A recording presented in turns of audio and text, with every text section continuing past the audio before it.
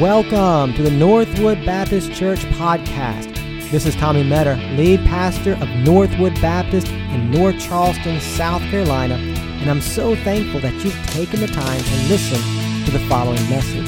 If you'd like to learn more about our church, go to northwoodbaptist.com. And if you like what you hear, leave us a review and subscribe to our podcast so you can have new content delivered to your device every single week.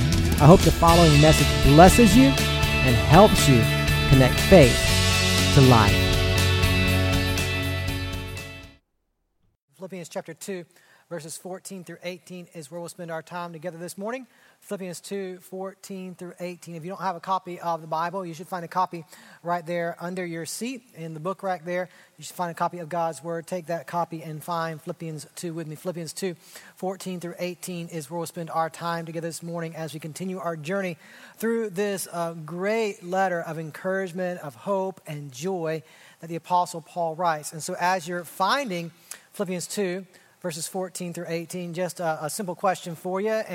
And don't answer this out loud because you might embarrass yourself. Don't raise your hand. But let me ask you this question. How many of you in this room complain? Okay, second question. How many of you in this room complain a lot?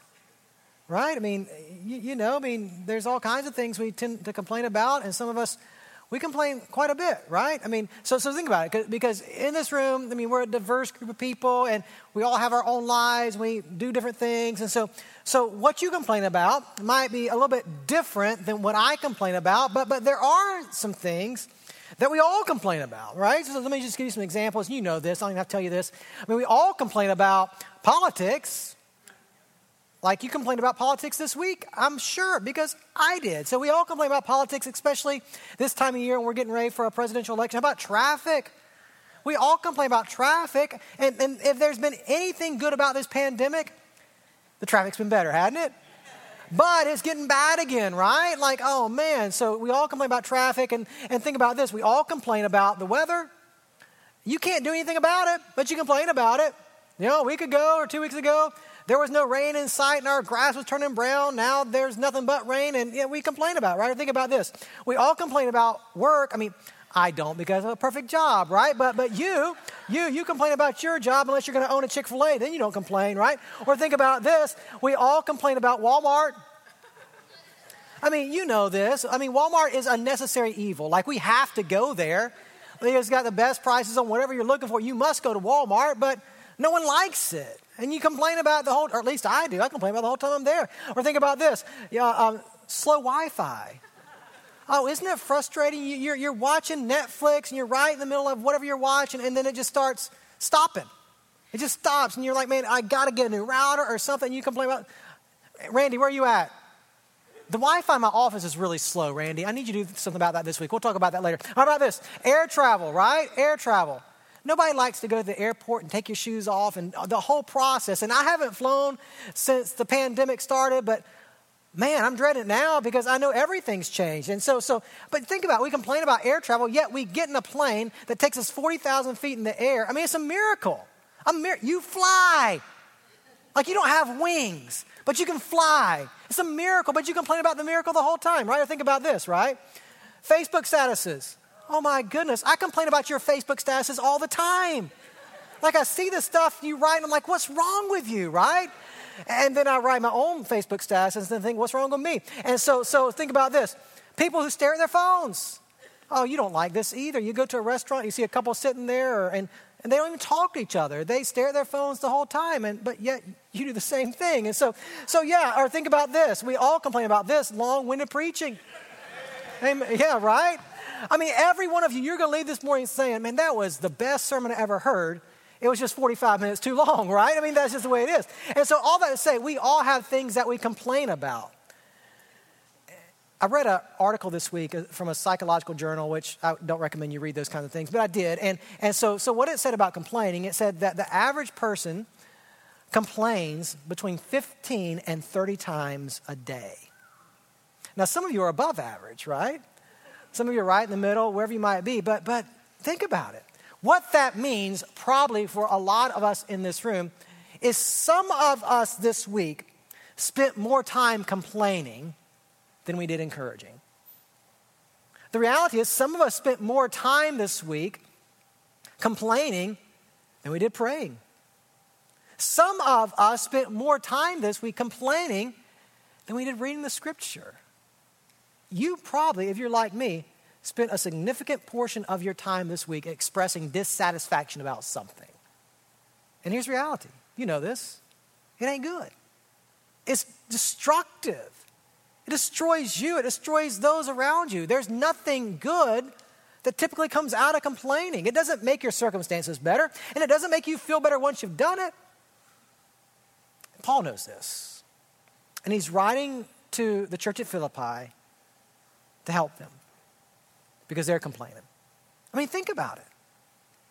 They were Roman citizens, life was going well, and then they gave their lives to Jesus, and giving your life to Jesus is a good thing, right? And I mean, that saves you from hell, gives you eternity with the Father. That's a good thing, but it's hard.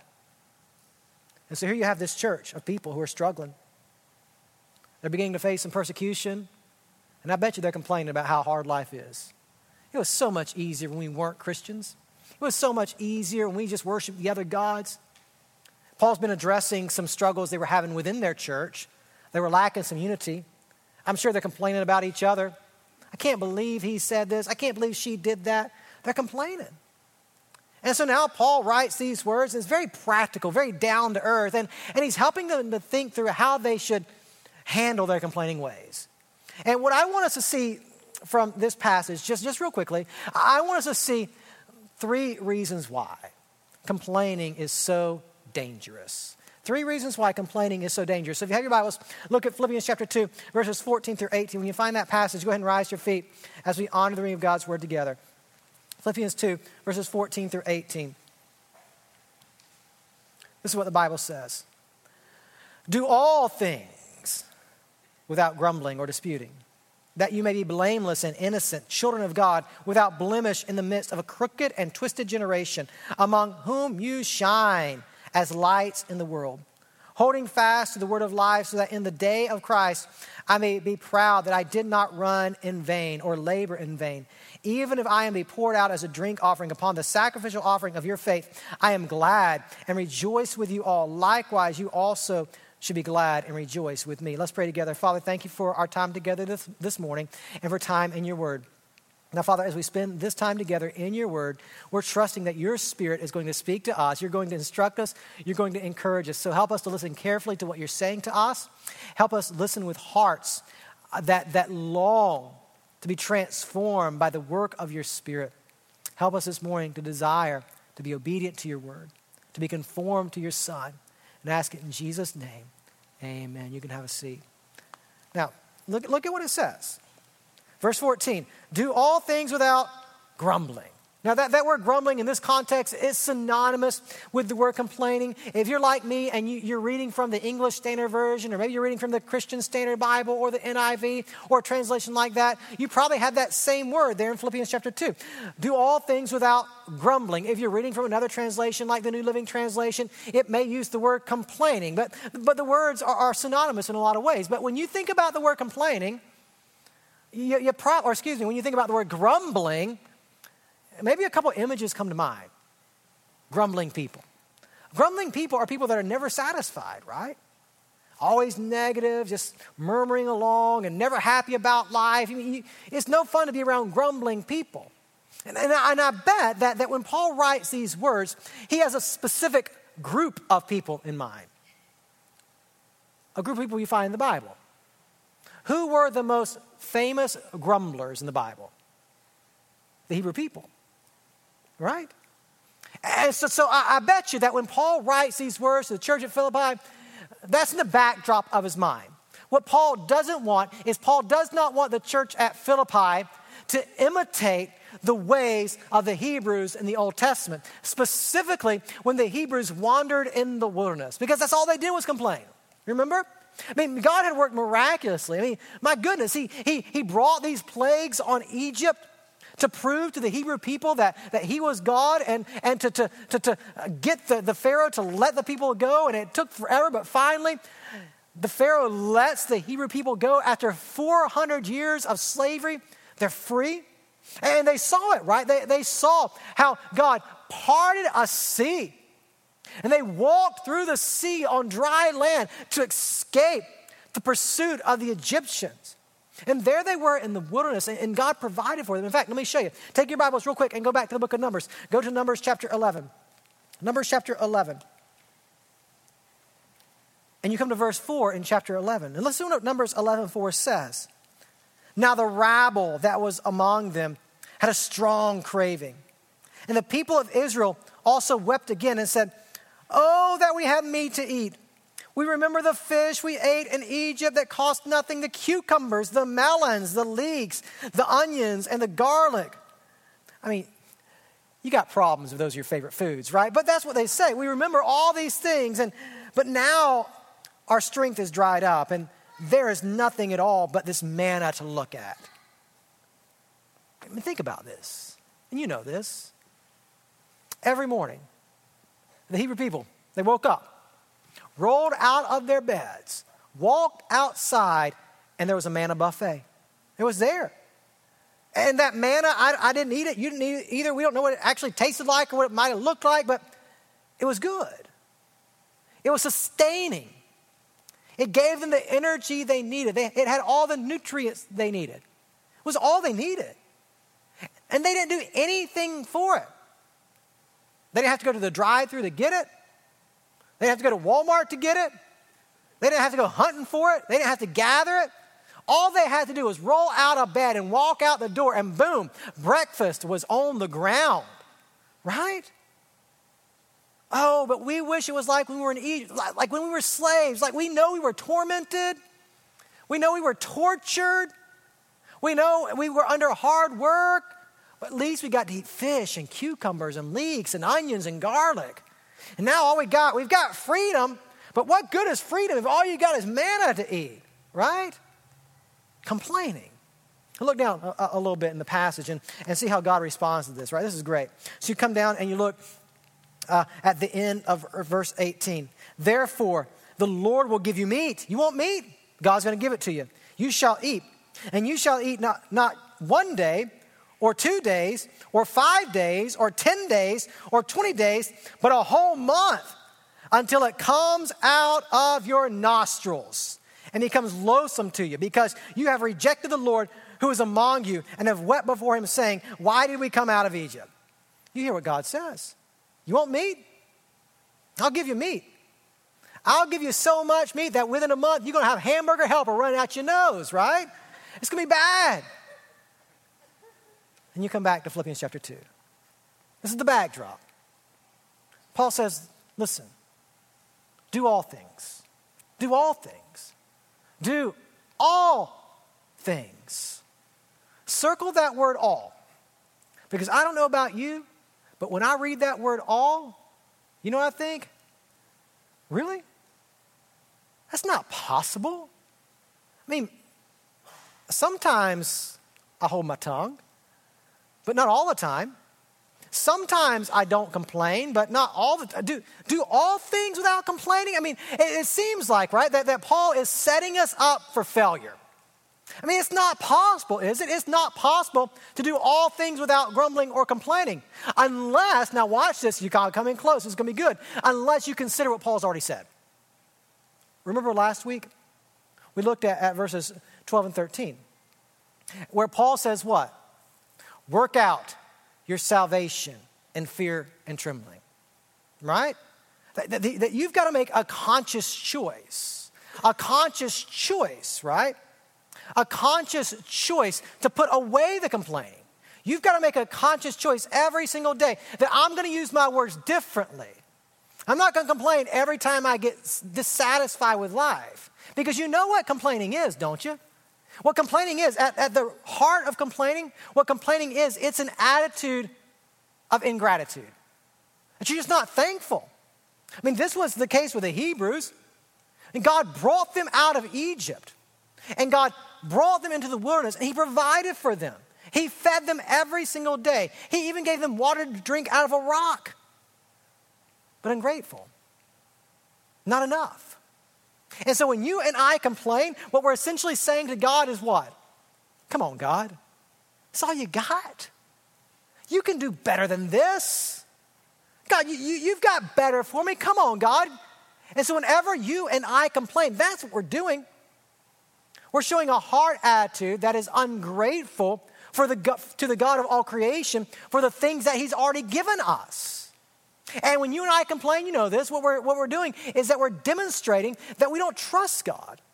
We don't trust his plan. We don't trust that he knows what's best. We don't trust that he knows how to make us into the image of his son. Because if God was good, if God knew what he was doing, he'd give me what I want.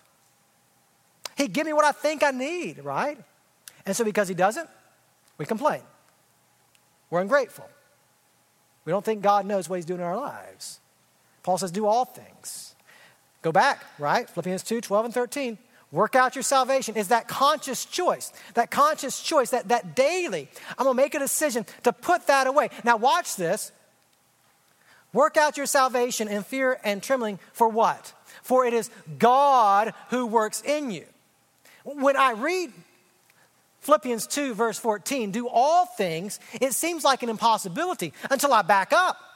That when I make the conscious decision, right, you follow? When I make the conscious decision to put away my complaining, the Spirit of God works in me to help me, right? Now look at what else the passage says. You come down, verse 15, that you may be blameless and innocent, children of God without blemish in the midst of a crooked and twisted generation. Blameless and innocent. Now follow me carefully. You know this about you. You're not blameless and you're not innocent, but something happened in your life.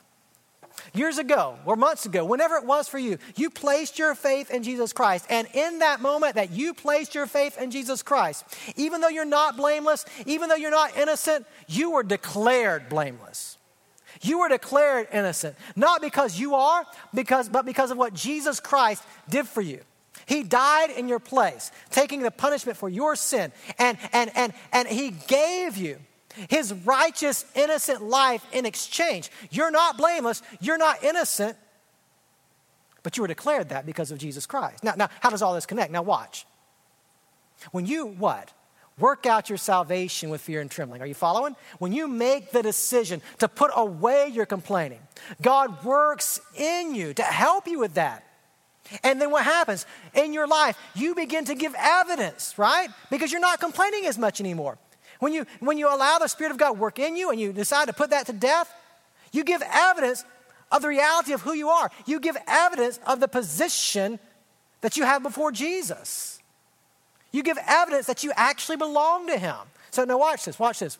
First reason why complaining is so dangerous. Complaining is dangerous because when you complain, you demonstrate how ungrateful you are. But now watch this. When you refrain from complaining, it is evidence of your position before Jesus. Are you following? It's evidence that you're working out your salvation and that the Spirit of God is at work in you. And so people can see it in you. Man, that you're a child of God, that you're blameless. Not that you actually are blameless, but that the blood of Christ has been applied to your life, that your position has changed.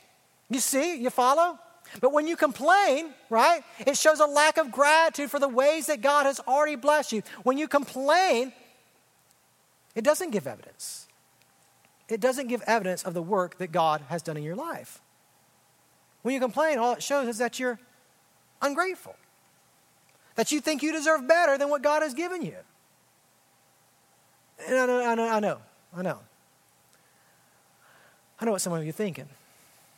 One, you're thinking, I can't stop it. All things. This past week on Friday, Hudson graduated from kindergarten, which is obviously a big deal, right? He can write his name and color and all those kind of things. And so he got a diploma for that, and he got to wear a cap and gown. And my parents came in town to see him graduate, had a lot of fun. It was a great day. And so my parents were here this morning for the 9:30 service, and they just left to go back to Augusta. When they left to go back to Augusta just a few minutes ago, do you know what they did? They took the boys with them. Praise God, right? So for the next week or so, Stacy and I are kid-free. It's going to be awesome, right? We're going to finish unpacking the house, I hope. We're going to do some other things, but you know, we have no parenting responsibilities for the next week or so. It's going to be awesome, right? And here's what I know is going to happen. Maybe not today, maybe not tomorrow, but Wednesday or Thursday, Stacy's going to say to me, Tommy, let's go to the Tanger outlet. I already know that. And right now, already in my heart, I can feel the anxiety. Already, I feel the stress. Already, right? Already, I'm complaining about it, right? But because I'm a good husband, I'm going to take her to the Tanger outlet. And you know what I'm going to be? Patient. For about 10 minutes. And then I'm going to start complaining about how bad the Tanger outlet is and why we need to leave. You see what I'm saying? Like, I'm already anticipating this. Like, it has not even happened yet. But I'm already complaining about it because I already know what's going to happen, right? And I'm feeling miserable about it. You see what I'm saying? And there's things about that, like that in you as well. Maybe it's not something silly like going to the Tanger outlet, but there are things in your life that haven't even happened yet. But you're already complaining about them because that's just kind of who we are, right? Constantly expressing our dissatisfaction. And then you say, but Pastor, you don't know. You don't understand me. You don't know how bad my life is. I have a right to complain. I mean, if you saw who I was married to, right, you'd understand why I complain. If you understood what was going on at my job right now, you know why I complain so much. If you understood the health issues I face every single day, you'd understand why I complain so much. You don't know how bad my life is. And you're right. I don't. And I understand that there are those of us in this room who really are facing some tremendous challenges. And we have a tendency to think that because of the challenges we are experiencing, that we haven't been given a fair shake in life, and so therefore we deserve to let off a little steam. We deserve to complain. Listen, I don't know your problems, but here's what I do know. I do know how good your God is. Do you understand? And so just think about it. I know how good your God is. And I know that in your circumstances that you perceive as just terrible circumstances, God is able to work in ways that are beyond your comprehension. And here's why I know, right? Here's why I know. Your God is good. And you don't have to complain about everything you complain about. But instead, you can speak the truth over your life. I mean, it's okay. It's okay to be honest. And it's okay to be honest before God. God, this is not what I had planned. God, this is not what I envisioned for my life. It's okay to take your pain and take your sorrows and take your grief, take your dissatisfaction. It's okay to take it to the Lord, right? Because He's certainly big enough to handle it. But as you take it to the Lord, take it in a spirit of truth. God, I don't like where my life's at right now, but I believe that you are good and that you're my provider. And even in the midst of this, I have every reason to be thankful, you see? Because all complaining does is that demonstrates how ungrateful you are. But now watch this. We got to move. When you complain, not only do you demonstrate how ungrateful you are, but you also, now watch this, you hinder the work of the gospel. Come back to the text and see what it says. And we got to move. You come down and you look at what it says, for example, in verse 15 again. That you may be blameless and innocent, children of God without blemish in the midst of a crooked and twisted generation, among whom you shine as lights in the world. Now remember that word grumbling. That when Paul writes that word grumbling, he probably has in the backdrop the Hebrew people. Remember? Now, look at that phrase there in your Bible. In the midst of a crooked and twisted generation. That's an interesting phrase because that's an Old Testament phrase. In Deuteronomy chapter 32, verse 5, that phrase, now watch, crooked and twisted generation, that was a phrase used by God to describe the Hebrew people. Remember Genesis chapter 12, right? In Genesis chapter 12, God came to Abraham. And he said to Abraham, I'm going to make you and your descendants into a great nation. And through you, all the nations of the earth shall be blessed. You come to Deuteronomy chapter 32, and God has delivered his people out of Egypt. He's given them freedom, and all they're doing is complaining. It does not look like the Hebrew people will ever be a nation that blesses anybody. So God says, you're a twisted and crooked generation. Now, it seems as if Paul's saying in Philippians chapter 2, One, you live in a twisted and crooked generation. And while you're living in a twisted and crooked generation, don't be like the Hebrews who were a twisted and crooked generation themselves. No. Instead, you, in the midst of a twisted and crooked generation, you have a responsibility to do what? Shine as lights. Now, when you think about that word light, you think about all kinds of things. But in the context of the scripture, especially the New Testament, when you think of light, you think of no one other than Jesus Christ himself. Because in John chapter 8, verse 12, Jesus said what? I am the light of the world. Do you want to see? Do you want to see how to get to the Father? Do you want to see how to have a relationship with God? Do you want to see how to experience everything your heart longs to experience? Look to the light. Look to Jesus, right? Isn't this good? Jesus is the light. And he showed us that the way to the Father was through his humiliating death. That the one who was perfect went to a cross and died the death that we deserve. And then 3 days later rose from the grave victoriously, securing for all of us who believe in him life eternal and everlasting and forgiveness of sins. And you know what's so amazing about the good news of Jesus? Think about it. Jesus never once complained about you. He never once complained about me. He had plenty of reason to. But think about his life on this earth.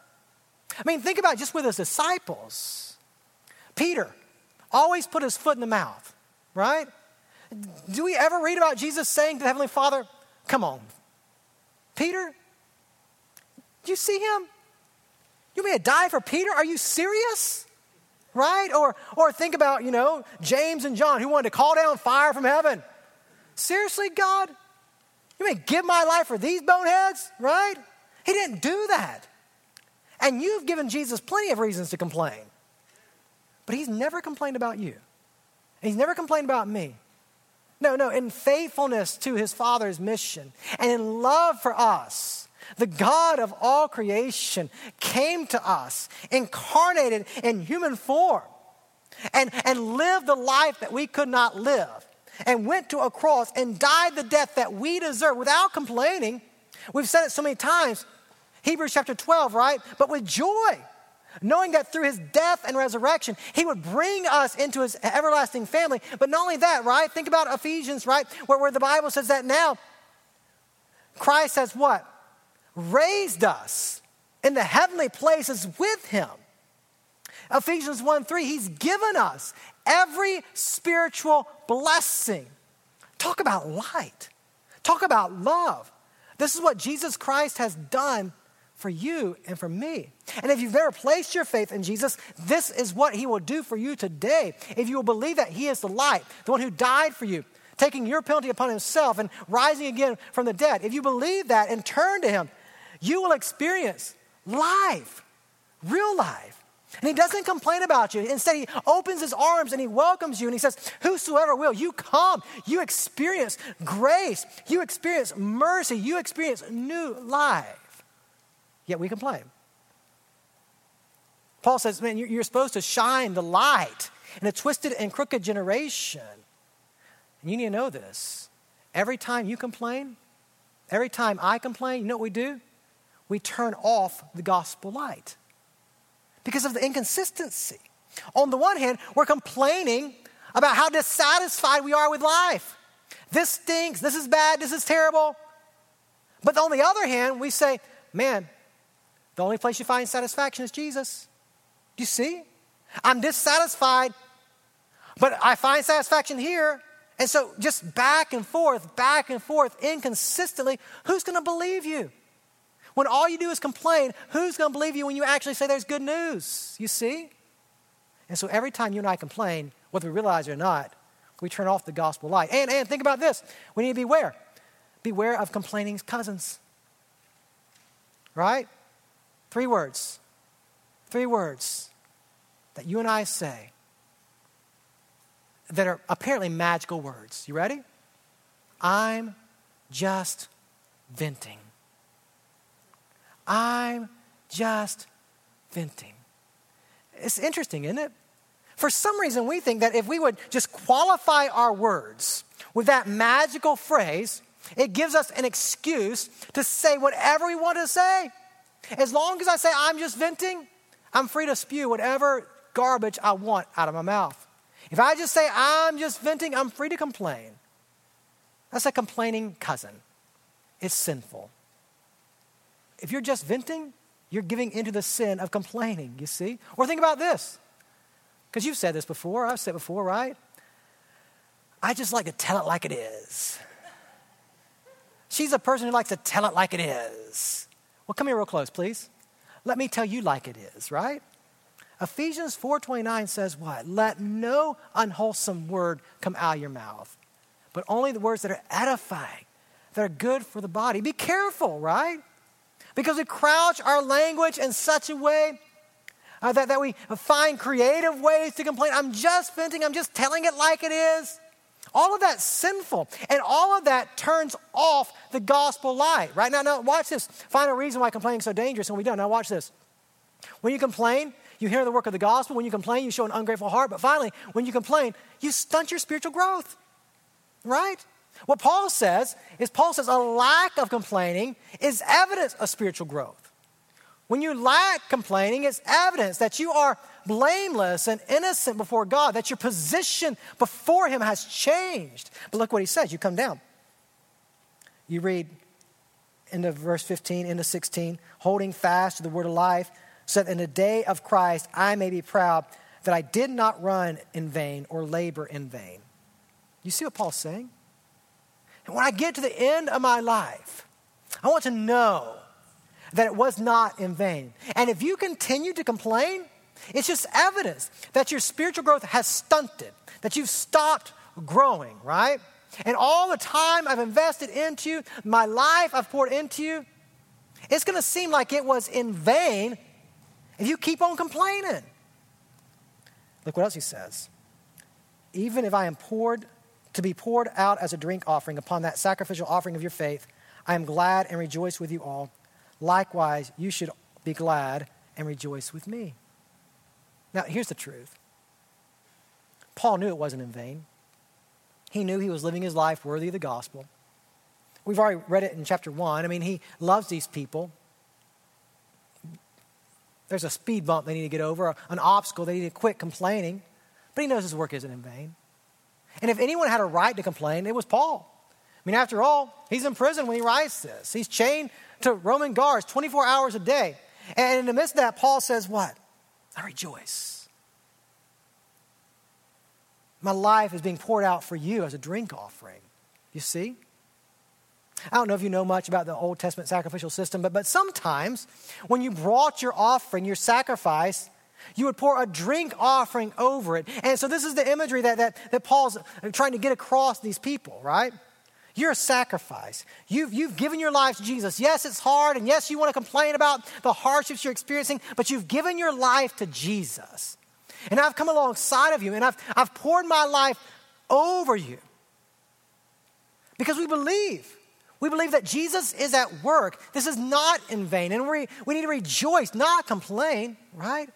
And so Paul knows that if they continue to complain, it's only going to stunt their spiritual growth. And it's going to seem like that what he's done is in vain. And so he's pushing them. Come on, rejoice with me. You know your life isn't that bad. You know you're blessed, right? You've given your life to Jesus, and I'm pouring my life over top of you to help you to see how good God is. And so here's the question, the final moments we have together. How do you stop it? How do you and I stop our complaining ways? Knowing that complaining is the result of an ungrateful heart. Knowing that, right, complaining turns off the gospel light. Knowing that complaining stunts our growth. How do we stop it? Let me give you a few ways. One, it starts with repentance. Some of you this morning need to come face to face with the sin of complaining and see the damage it's doing to your own life and to your walk with the Lord. And there's some of us this morning that need to come before God and say, God, it's a problem for me. I don't think about it often, I don't talk about it often, but it really is a problem. And today is the day that I need to change. Repent. And then as you repent, watch this. Learn to use much restraint. Now watch, listen to what Scripture says. You come, for example, to the book of Proverbs. In Proverbs 17:27, Solomon says this. I love this. Whoever restrains his words has knowledge, And he who has a cool spirit is a man of understanding. Do we not live in a day where our words need to be restrained? Think about this. James 1:19, let every person be quick to hear and slow to speak. Do we not live in a day that we need to be slow to speak and quick to hear? You see what I'm saying? Now watch this. Think about these verses, because this is going to blow your mind. And you may have heard me say something like this before. I don't know, but think about this. This is revolutionary. If you get this, it will change so much about your life. Why? And it's so simple. Now watch this. You ready? You don't have to say everything you're thinking. Amen? I mean, you don't. Everything that comes to mind, everything that you're dissatisfied with, everything you don't like, you don't have to verbally express it. In fact, I would tell you that your life would go much better if you learn to keep your mouth shut a lot more. It just would, you see? This is what the Proverbs is saying. Whoever restrains his words has knowledge. And so what that means is that when you just let your words go, you know what you don't have? Knowledge. You're showing your foolishness when you keep on talking, right? So repent, use much restraint, but watch this. Count your blessings.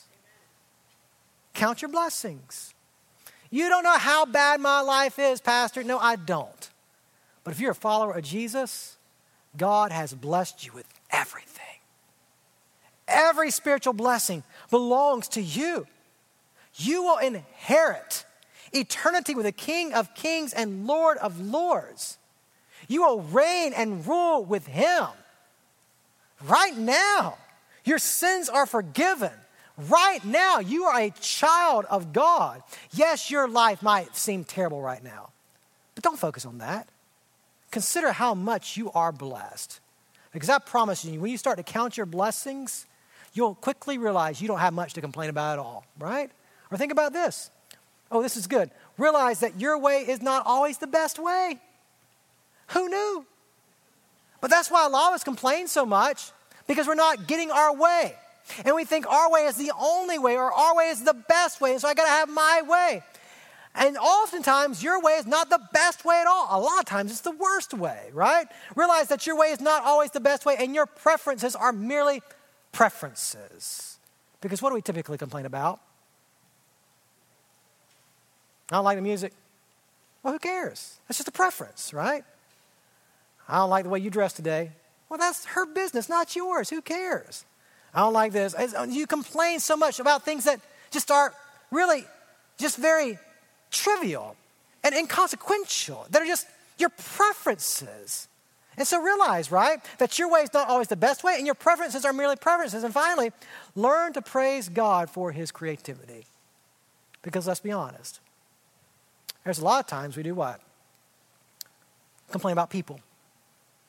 If she would just, if he would just, if she did this, if she would not do this, we complain about people. And we forget, right, that every person that we complain about is made in the image of God. And we forget that every person we complain about has been uniquely designed by God. And now watch this. This will blow your mind. Every person that God has made is different than you. And when I look around this room and I see your faces and I see your faces and I consider who you are, when I look around this room, you know what you do? You show off the creativity of God. You in this room are evidence of the handiwork of God. And when I complain about you, when you complain about me, we're complaining about the creativity of God, his creative work. You see what I'm saying? And so I would just challenge you this morning. If you have a problem with complaining, which we all do, me included, if we have a problem with complaining, it's time to start dealing with it. Because it ain't doing us no good. It's stunting our spiritual growth. It's hindering the work of the gospel. And it's just showing how ungrateful we are for the things that God has already done for us. And so probably for all of us this morning, it would do us good to come before God and say, God, forgive us and help us. Help us to use our words better in a way that brings life and encouragement and peace and hope. And maybe you're here this morning, and the reason why you complain so much is because you've never met the God who wants to bless you and give you new life. This morning, you can experience salvation if you'll realize that you're a sinner, right? A sinner who apart from God is on your way to an eternity in hell. And this morning, if you'll believe that 2,000 years ago, Jesus did something for you. He lived for you, the life you could not live. And he died for you the death that you deserve. If you'll believe that on the cross, he took the punishment for your sin that you deserve. And you'll believe that 3 days later, he rose from the dead, proving that he was God in the flesh that came to rescue us from our sin. This morning, if you'll turn from sin and give your life to him and surrender, he will give you every reason to rejoice because he'll give you life, abundant and eternal. He'll forgive you of your sins, give you a brand new start. And so this morning, if you've never given your life to Jesus, I'll be down front, and I would love to talk to you about how you can begin a relationship with Jesus today. So as we have a time of invitation together, you respond as the Spirit of God leads you to respond. Father, thank you. Thank you for this morning and for time in your word. Father, help us. Help us to live lives that reflect what you've done for us. You've been good to us. You've blessed us. You've been faithful to us. We really have no reason to complain and every reason to rejoice. So help us to be a people of rejoicing. And for that man, that woman who might be here, who has never placed his faith or her faith in Jesus, may that person today experience salvation. May that person give their lives to you and surrender, trusting you as Lord. So Father, as we sing together, we're trusting that your Spirit is at work. Help us to respond to you now in faith and obedience. And ask it in Jesus' name. Amen. You rise to your feet as we sing a song of invitation. You come now as the Spirit of God leads you this morning.